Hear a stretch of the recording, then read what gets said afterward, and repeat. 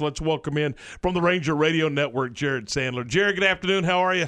Hey, you guys are telling me that Game 2 of a 162-game season isn't as important as the Final Four games? yeah, in the hometown. So, yeah, you're gonna get bumped down the hall to one of our other radio stations. So, no, that's really cool. What's happening though? Baylor's I don't need to tell you guys this. They're so fun to watch, and I always get conflicted here because, the better chance of winning a title is if UCLA beats Gonzaga. But from just a college basketball fan standpoint, Baylor-Gonzaga would be a whole lot of fun. And definitely pulling for Baylor and hopefully they can pull things out tomorrow. They were scheduled to play earlier in the year, and because of some COVID, I'm glad they didn't now. I'm glad they didn't. Yeah, no, for sure. That is kind of it's cool how it's worked out. If they weren't going to meet up in the tournament, then it would have been cool if they would have played. But it's kind of like the old pre-interleague baseball setup where when you face a team in the World Series, it is the first time you're facing them all year, and it'll be really cool. The tournament's such a crapshoot, right? Any one-and-done format, it's not always the best team that wins or the two best teams. I'm not telling you guys anything you don't know, but it was so clear that they were the two best teams. There was the third best team was not on the same level, and it's really cool that they're in a position to meet up. And I'm rooting for Chalk tomorrow. Maybe that's boring. I also went to USC, so I hate UCLA. So that's not a hard decision for me. I also don't really like the city of Houston in general, so that's not a hard decision for me. So hopefully Baylor and Gonzaga can pull it out. Hey, man, I kind of like the way you're thinking on this thing. Let's dive into this deal. And before we talk a little bit about yesterday, the Rugnet Odor situation, did you see that coming? I mean, did you anticipate him not being a part of the big club?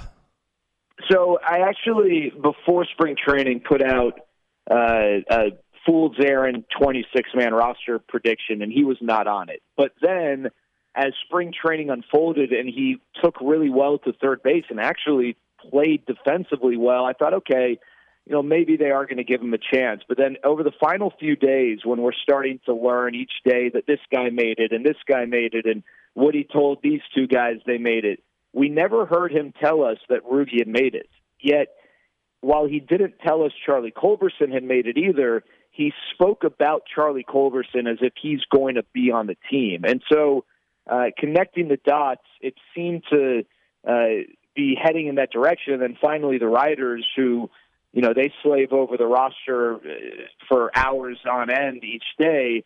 Finally, I think it was Evan Grant who asked Woody, hey, is Rugi on the team? And Woody gave a very non-committal answer, and it was very clear at that point that he wasn't. And it just you could have made an argument as to why he should have been on the team this year, but it just seemed like the Rangers really badly want to turn the page. And I think it ultimately is a situation where it's best for Rugi and it's best for the Rangers. I think he could really benefit from a fresh start if he is going to salvage his big league career and turn into a guy who lasts at the big league level for several years. And I think for the Rangers, the benefit of him sticking around after years and years of just not being consistent enough to warrant a starting role just wasn't there, and it's an opportunity for them to, I hate to say clean house like he was a bad part of that clubhouse, because he really wasn't. I know people want to make him out to be this you-know-what guy, but his teammates loved him.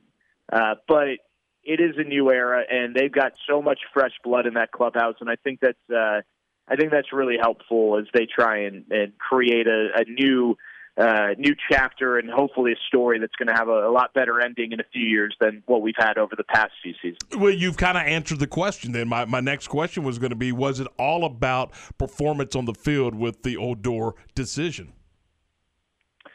Yeah, I mean, I think ultimately that was a huge part of it. Was it 2015 and 2016, he gave you a lot of reason to be excited, and then 17, 18, 19, 20, he gave you 1 month a year to be excited. And unfortunately, the other months were just so unproductive.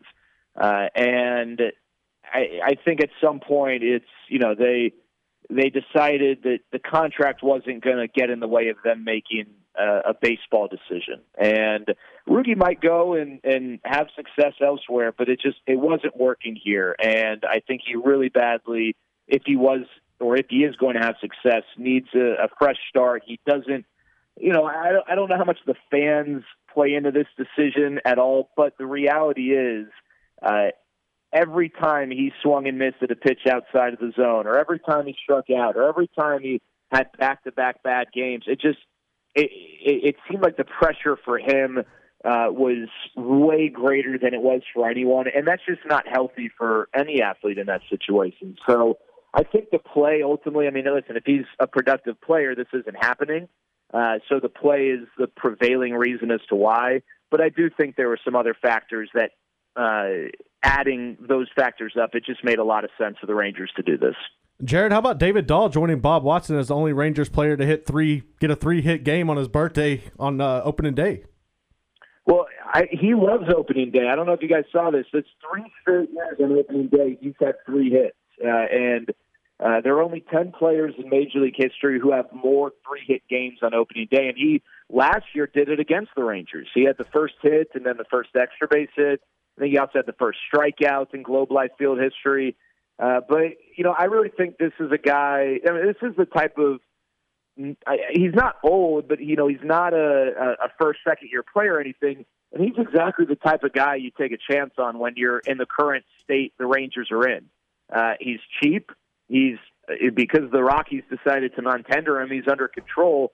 This guy who was an all-star in 2019. It's not easy to be an all-star at this level, especially as an outfielder.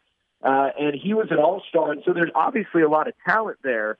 And hopefully the Rangers can figure out a way to harness that talent and recapture maybe what he was doing in 2019. His big issue has been injuries. And last year his numbers were horrible, but he played through an injury all year that required surgery right after the season. And, while he didn't want to just fully admit it, I think it's really clear that had an impact on his season. So hopefully a healthy David Dahl will be a productive David Dahl, but he was definitely one of several who had encouraging days at the plate. And as bizarre as that game was and how unfortunate it was that the Rangers lost a game, they led 5-0 before the Royals even got a hit. It's really obviously the pitching and defense. Offensively, they had a tremendous day at the plate, and hopefully it's a sign of what's to come, even if they're not going to score 10 runs a game. How excited should Rangers fans be about Nate Lowe? I'd say cautiously excited. I always hesitate, just like with David Dahl. Teams don't give up on really, really good players easy. And while the Rangers had to give up a decent package of prospects, the Rays didn't really have a need for Nate Lowe. If they saw him, and the Rays are great talent evaluators, it's been, as they've demonstrated over the last decade plus, as a future all-star, then maybe they wouldn't have been so easy to part ways. But I think there's also on the other side of that an argument to be made that he just wasn't getting the consistent opportunities that would allow him to flourish. And I think the Rangers believe that he might be the first baseman of the future. I don't think that they would pound their fists on the table and say, gosh, dang it, he is our first baseman of the future. But it's certainly worth giving him an opportunity to get everyday at-bats, which he really hasn't had as a big leaguer this year, to see what he can do as a hitter. And the thought is that he's got a really advanced approach at the plate. He is a smart hitter. He's able to use all fields. And I think the Rangers hope that they've got a guy maybe who can hit 240, 250, walk a decent amount, and hit 20 to 25 home runs. And if that's the case, then they have a pretty good player there. But Nate Lowe just hasn't had the everyday at-bats over the course of his big league career to show what he is or maybe he isn't, frankly. And so he's a guy I'm really intrigued by. I don't want to sit here and make any sort of guarantees, but I am intrigued by Nate Lowe and curious to follow him throughout the season.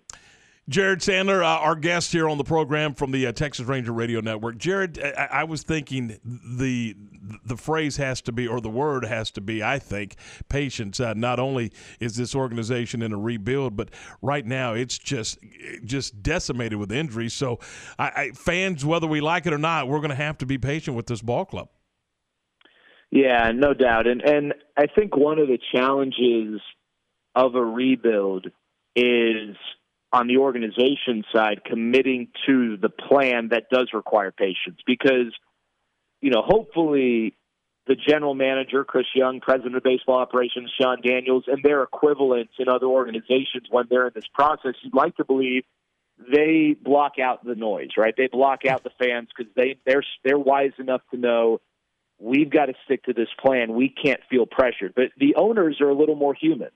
Owners are maybe a little more susceptible to hear the fan noise because the owners have to also concern themselves with getting fans in the building and the whole business picture.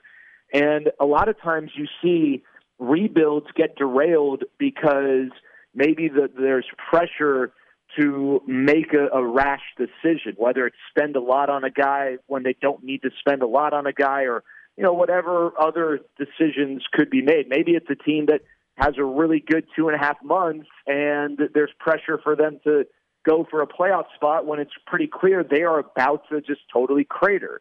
And it's really tough for organizations because fans don't like it. Some fans get it. The fans who I think really understand how baseball works from a big picture collective bargaining agreement standpoint maybe understand it.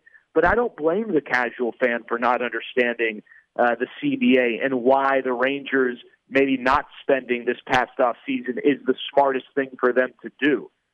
Because why should they understand something that's nuanced and super complex like that? The general fan wants star power. They want a reason to watch or a reason to go to the games. But from the organization standpoint, their thought, and I think this is the right approach, is at the end of the day, winning is what's going to get you in the door and keep you in the door.